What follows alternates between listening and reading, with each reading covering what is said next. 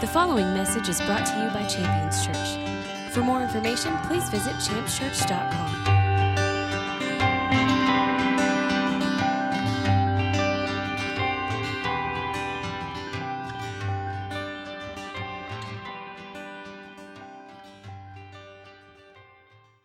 That'll get your blood pumping, won't it? And it's true. That's the wonderful thing.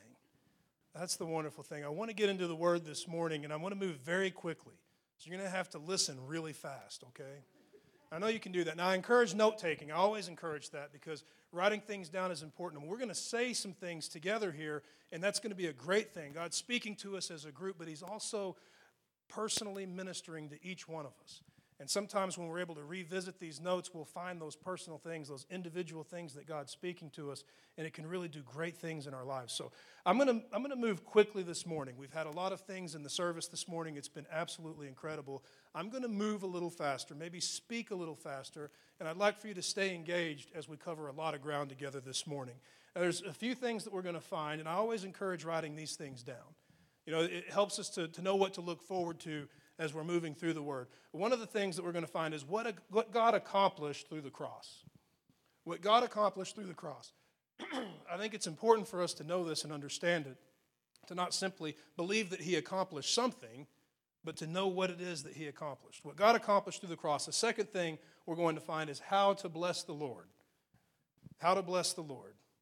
A third thing that we're going to find here is what God did for us. What God did for us. We're going to see that very specifically in the Scripture, and there's something that I want us to catch there this morning, and I believe that it's the point of why we're here this morning. So let's just jump right into the Word, what God accomplished through the cross. Now, you heard this read this morning in its entirety. You heard the entire chapter of Isaiah 53. Isaiah 53 is such a powerful chapter of Scripture prophetically.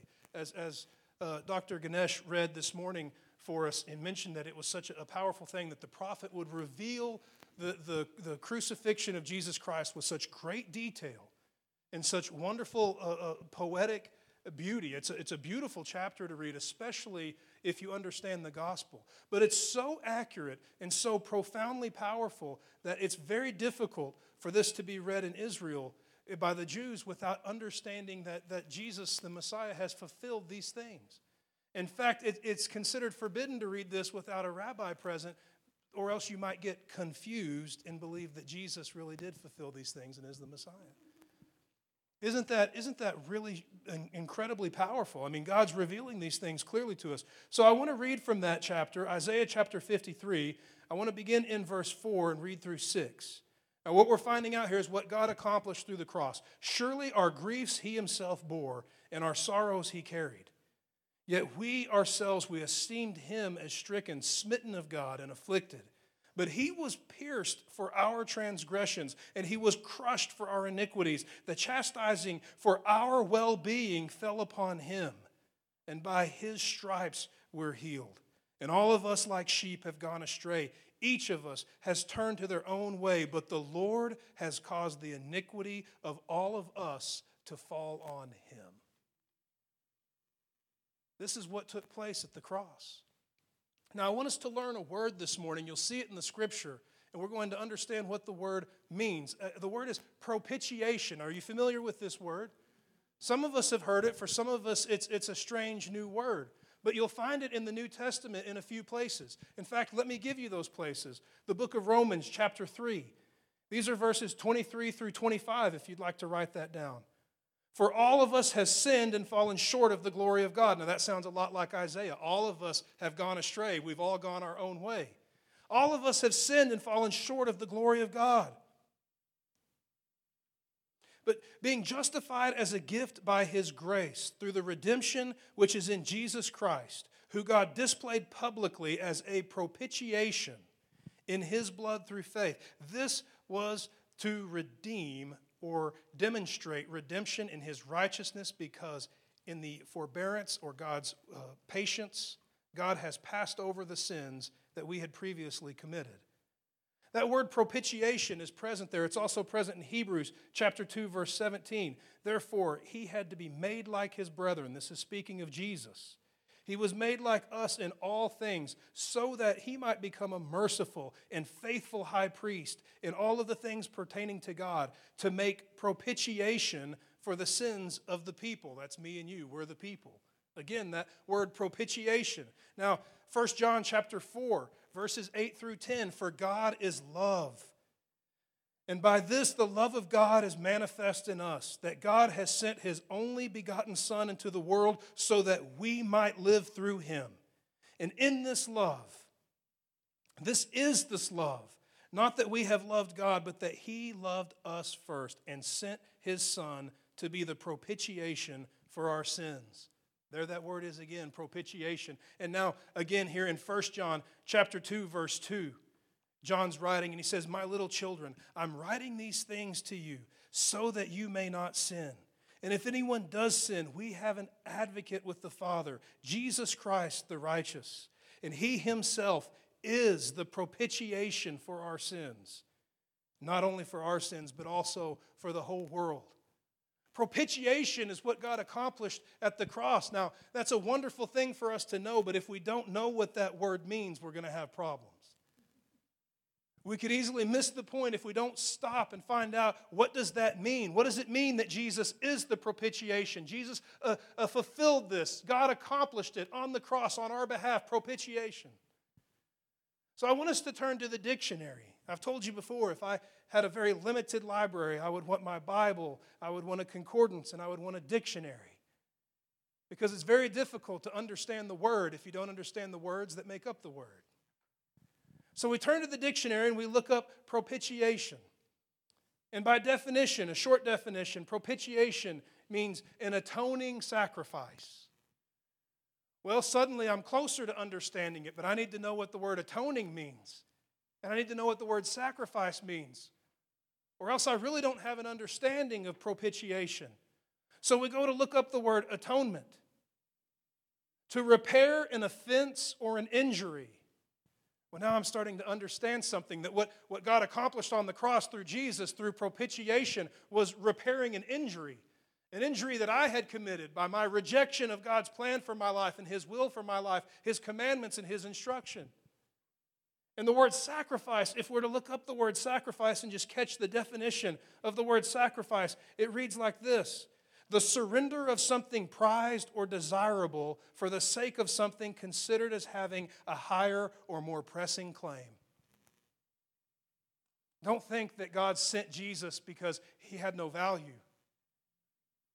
That's why it's revealing to us the love that God has for us. That he would send Jesus, the most valuable thing in the world. He would send him in our place. That's revealing to us that Jesus, in his role as the only begotten Son of God, has so much worth in the eyes of God, but yet God would send him as propitiation for you. That's meant to reveal something to us. It's meant to reveal the love and the affection that God has for us, me and you. And God accomplished these things on our behalf. The propitiation that he accomplished has done some great things. When Jesus was nailed to the cross, there were wonderful things that took place, even in this horrible, horrific scene. I want to give you a few passages of Scripture for you to read and examine. Isaiah chapter 53, verse 10. It reads like this: but the Lord was pleased. God was pleased.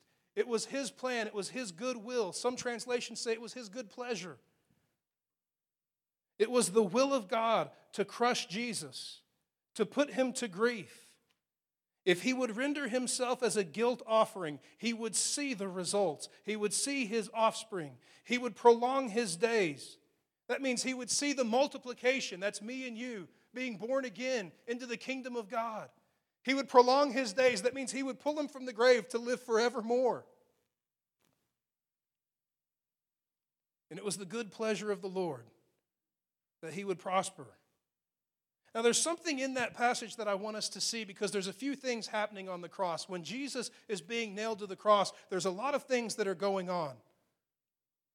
The Bible is revealing to us that there are things that are being put to death. Now, I don't know what kind of Bible you're using. Some of you may be using an app on your phone.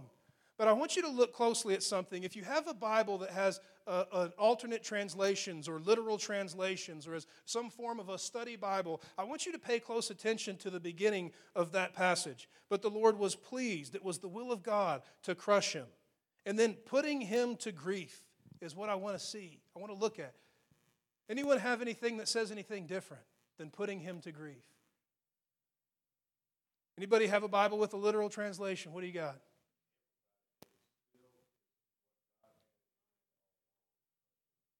Yeah, it's what God had in mind all along. It's the ultimate plan. Anybody's Bible have a literal translation of putting him to grief? Made him sick. That's what it is. That's what it is. I mean, translators have a hard time with this, but that's what it literally means. It says it was God's good pleasure in putting Jesus on the cross to make him sick. I've got news for you. Sickness was nailed to the cross. I want to give you another passage of Scripture of what God accomplished on the cross. Galatians chapter 3, verse 13. It reads like this: Jesus redeemed us from the curse of the law, having become a curse himself. For it's written, cursed is everyone who hangs on a tree, in order that in Jesus Christ the blessing of Abraham might come to us, so that we would receive the promise of the Holy Spirit through faith. Another thing that was nailed to that cross, another thing that was accomplished at the cross, sickness was nailed to the cross, the curse was nailed to the cross. And then I want to give you another passage of Scripture, 2 Corinthians chapter 5, verse 21.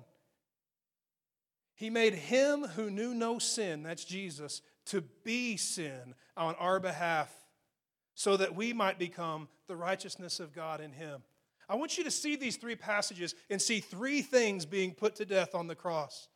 Sickness being put to death on the cross, the curse being put to death on the cross, and all of sin being put to death on the cross. Jesus took these things on himself, just like it says in Isaiah chapter 53. He took all of that upon himself. He took our grief. He took our suffering. He took our iniquity on himself, and he took it to the grave. I've got news for you. When he came out, he left it all in there. I want to talk about what God accomplished through the resurrection. I want to give you a passage of Scripture, Romans chapter 1, verse 4. It reads like this: Jesus is declared the Son of God with power by the resurrection of the dead, according to the Spirit of holiness. Now that passage of Scripture right there, it seems really short and sweet, but we could ponder this one passage of Scripture and have a lot of wisdom imparted into our lives. Jesus is declared the Son of God with power by the resurrection from the dead. Here's what that means. God has had many prophets. There have been many godly leaders on the earth, but there's only been one that came out of the tomb.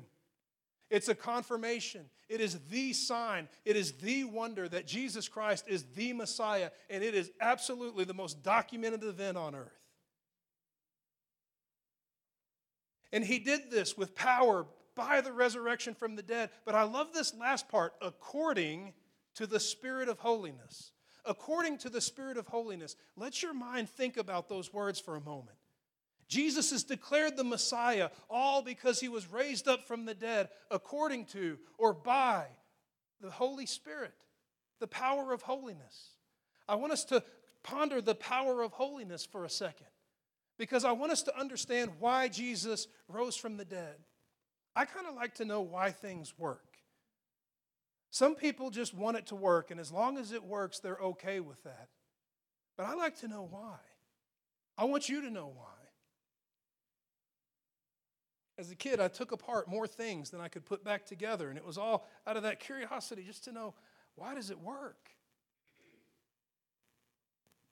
I mean, I want you just to think for a second, just to have the time to exercise your mind, to check out of being in a state of listening and step into a state of pondering and consideration. Why did Jesus come out of the grave? I mean, mechanically, why did that happen? How does that happen? It can bend your brain if you're not careful, but the truth is it's really simple in the words in the Scripture. Now, sometimes it's easier for us to just say, well, God did it. But if we just say, well, God did it, then we're going to miss out on everything that God's done and is doing in us. I want to offer this to you just to keep things simple so that we can come to a place that if we're faced with that question, how did this happen? We can answer it. Jesus came out of the grave because death had no claim on him, because he had no sin. Here's a passage of Scripture for you, Romans 6:23. The wages of sin is death. The wages of sin is death, but the free gift of God is eternal life in our Lord Jesus Christ. All death is the result of sin, period. The wages of sin is death. Before there's any sin in the world, there's no death. Jesus comes out of the grave because death has no claim on him. In fact, let me give you a passage of Scripture that ought to really light your fire. Revelation chapter 1, verse 18. Jesus is speaking, and he's speaking to John. Now, this isn't a vision. This isn't something that someone dreamed. This is a conversation between two living people. Jesus says, hey, don't be afraid. Well, that's pretty interesting. I want to be so godly that when I walk in a room, I have to say that. I'm serious. I think that would be a really good thing, you know. You walk in a room and everyone's like, oh! No, it's okay. Don't be afraid. He says, don't be afraid. I'm the first and the last, the living one. I was dead. I mean, think about that. He says, I was dead. Make no mistake. I was dead. But behold, I'm alive. And not just alive, but I'm alive forever. And then this is the line that ought to really inspire us. And I have the keys now to death and Hades. That which used to lock away, imprison, and bind forever, now I have those keys. The reason why Jesus comes out of the grave is because Jesus has no sin. And it's because of that we can celebrate passages of Scripture like 1 Corinthians chapter 15. I want to read verses 54 through 57. It starts like this, quoting from the Old Testament, death is swallowed up in victory. O death, where is your sting? The sting of death is sin. But thanks be to God who gives us the victory through our Lord Jesus Christ. Now, I want you to just think for a second. I mean, I'm not asking us to connect a whole lot of dots, but let's connect a few. If Jesus lives sin-free, and upon dying, death has no hold on his life. Death cannot keep him bound. I don't want you to think for a moment that death and Jesus Christ had some cosmic wrestling match and Jesus won. There was no fight at all. He had no legal claim on the soul of Jesus Christ, period, because he was sin-free. So now then, let us consider this. What's God done for us? I mentioned the third thing we'd find is what God's done for us. Colossians chapter 1, verses 13 and 14, they read like this. For he, and the he there is God the Father. You'll see that in a moment as you continue. For God the Father rescued us from the domain of darkness and transferred us, meaning moved us, into the kingdom of his beloved Son, Jesus, in whom we have redemption and the forgiveness of sins. Every man, woman, and child in this room, every man, woman, and child across the globe that is found in Jesus has redemption and the forgiveness of sins. So let me ask you something. Thanks to this work that Jesus has done on your behalf, are your sins forgiven? Oh, they are. If your sins are forgiven, does death have any grip on you? Absolutely not. And when you come into this awareness and this understanding, it makes sense that as Jesus is confirming the Word of God with signs and with wonders, as he's assaulted and confronted with test and trial, that he would stop and he would say something like, hey, which one of these is easier to say? Your sins are forgiven, or rise and walk? And we have a hard time seeing ourselves as being forgiven of our sins. So everyone in the room says, well, it'd be harder to say, rise and walk. And so Jesus tells a man who can't walk to get up and walk. But once again, I'd like to ask myself, what made that happen? Is it because Jesus is some kind of righteous magician? No. It's the power of holiness.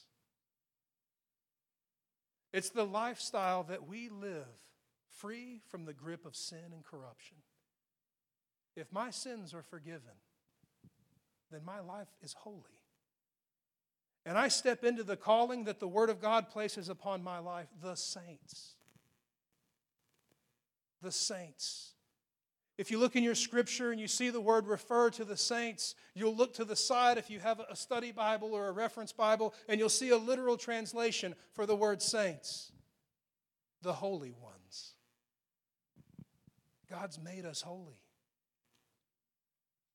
He's not just said, hey, because of this work at the cross, I'm going to put up with you and turn a blind eye to all of your nastiness. What He has said is the work at the cross now will wash away all of your stain, every sin that you've ever committed, every sin that you're committing even now in this moment, and every one that you will ever commit. That is the power of that propitiation, that atoning sacrifice that I made for you. I sent the most valuable possession I have, my only begotten Son, to reveal to you the worth and the value that I place upon your life.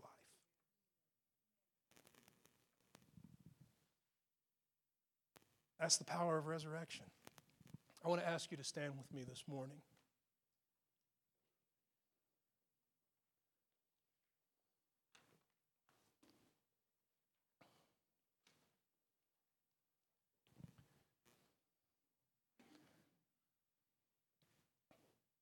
I want to see God do something great in our lives. In each one of us, something in our minds and in our hearts. An understanding of the work that was accomplished at the cross, the work that was accomplished in the resurrection. I'd like for God to show us clearly, to impart to us, to teach us the holiness that He's brought into our lives. That our mentality wouldn't be that one day we'll step into holiness, but that our understanding and our awareness would be that God has gone through every work of the cross, the resurrection, and the outpouring of the Holy Spirit to bring holiness to us here and now. And with that understanding, I'd like for there to be an empowerment in each one of us. To know that if holiness has the power to walk out of the grave, if holiness has the power to call the lame to walk, if holiness has the power to cleanse the corrupt, if holiness carries all of the authority to see all of the result of sin lose all of its claim and all of its authority and all of its power over our lives, I'd like for us to understand that God has filled us overflowing with holiness. We're meant to be a force of righteousness on the earth. Wherever we encounter any corruption, the results of sin, the power of forgiveness and repentance has equipped us to bring about victory in every single situation because of holiness. And the Word reveals to us that the same Spirit that rose Jesus from the dead, the same Holy Spirit, dwells in us. Holiness. I want to ask God to do this for us this morning. There where you stand, you're welcome to be in agreement. You're welcome to just receive this prayer. But there where you stand, I want to seek God to do something great in us.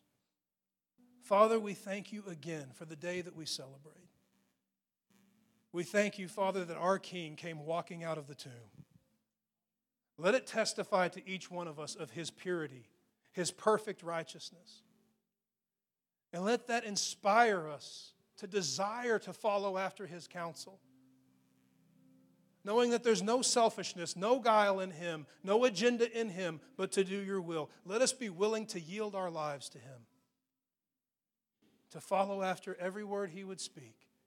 To truly know Jesus as our King, our Lord and Savior.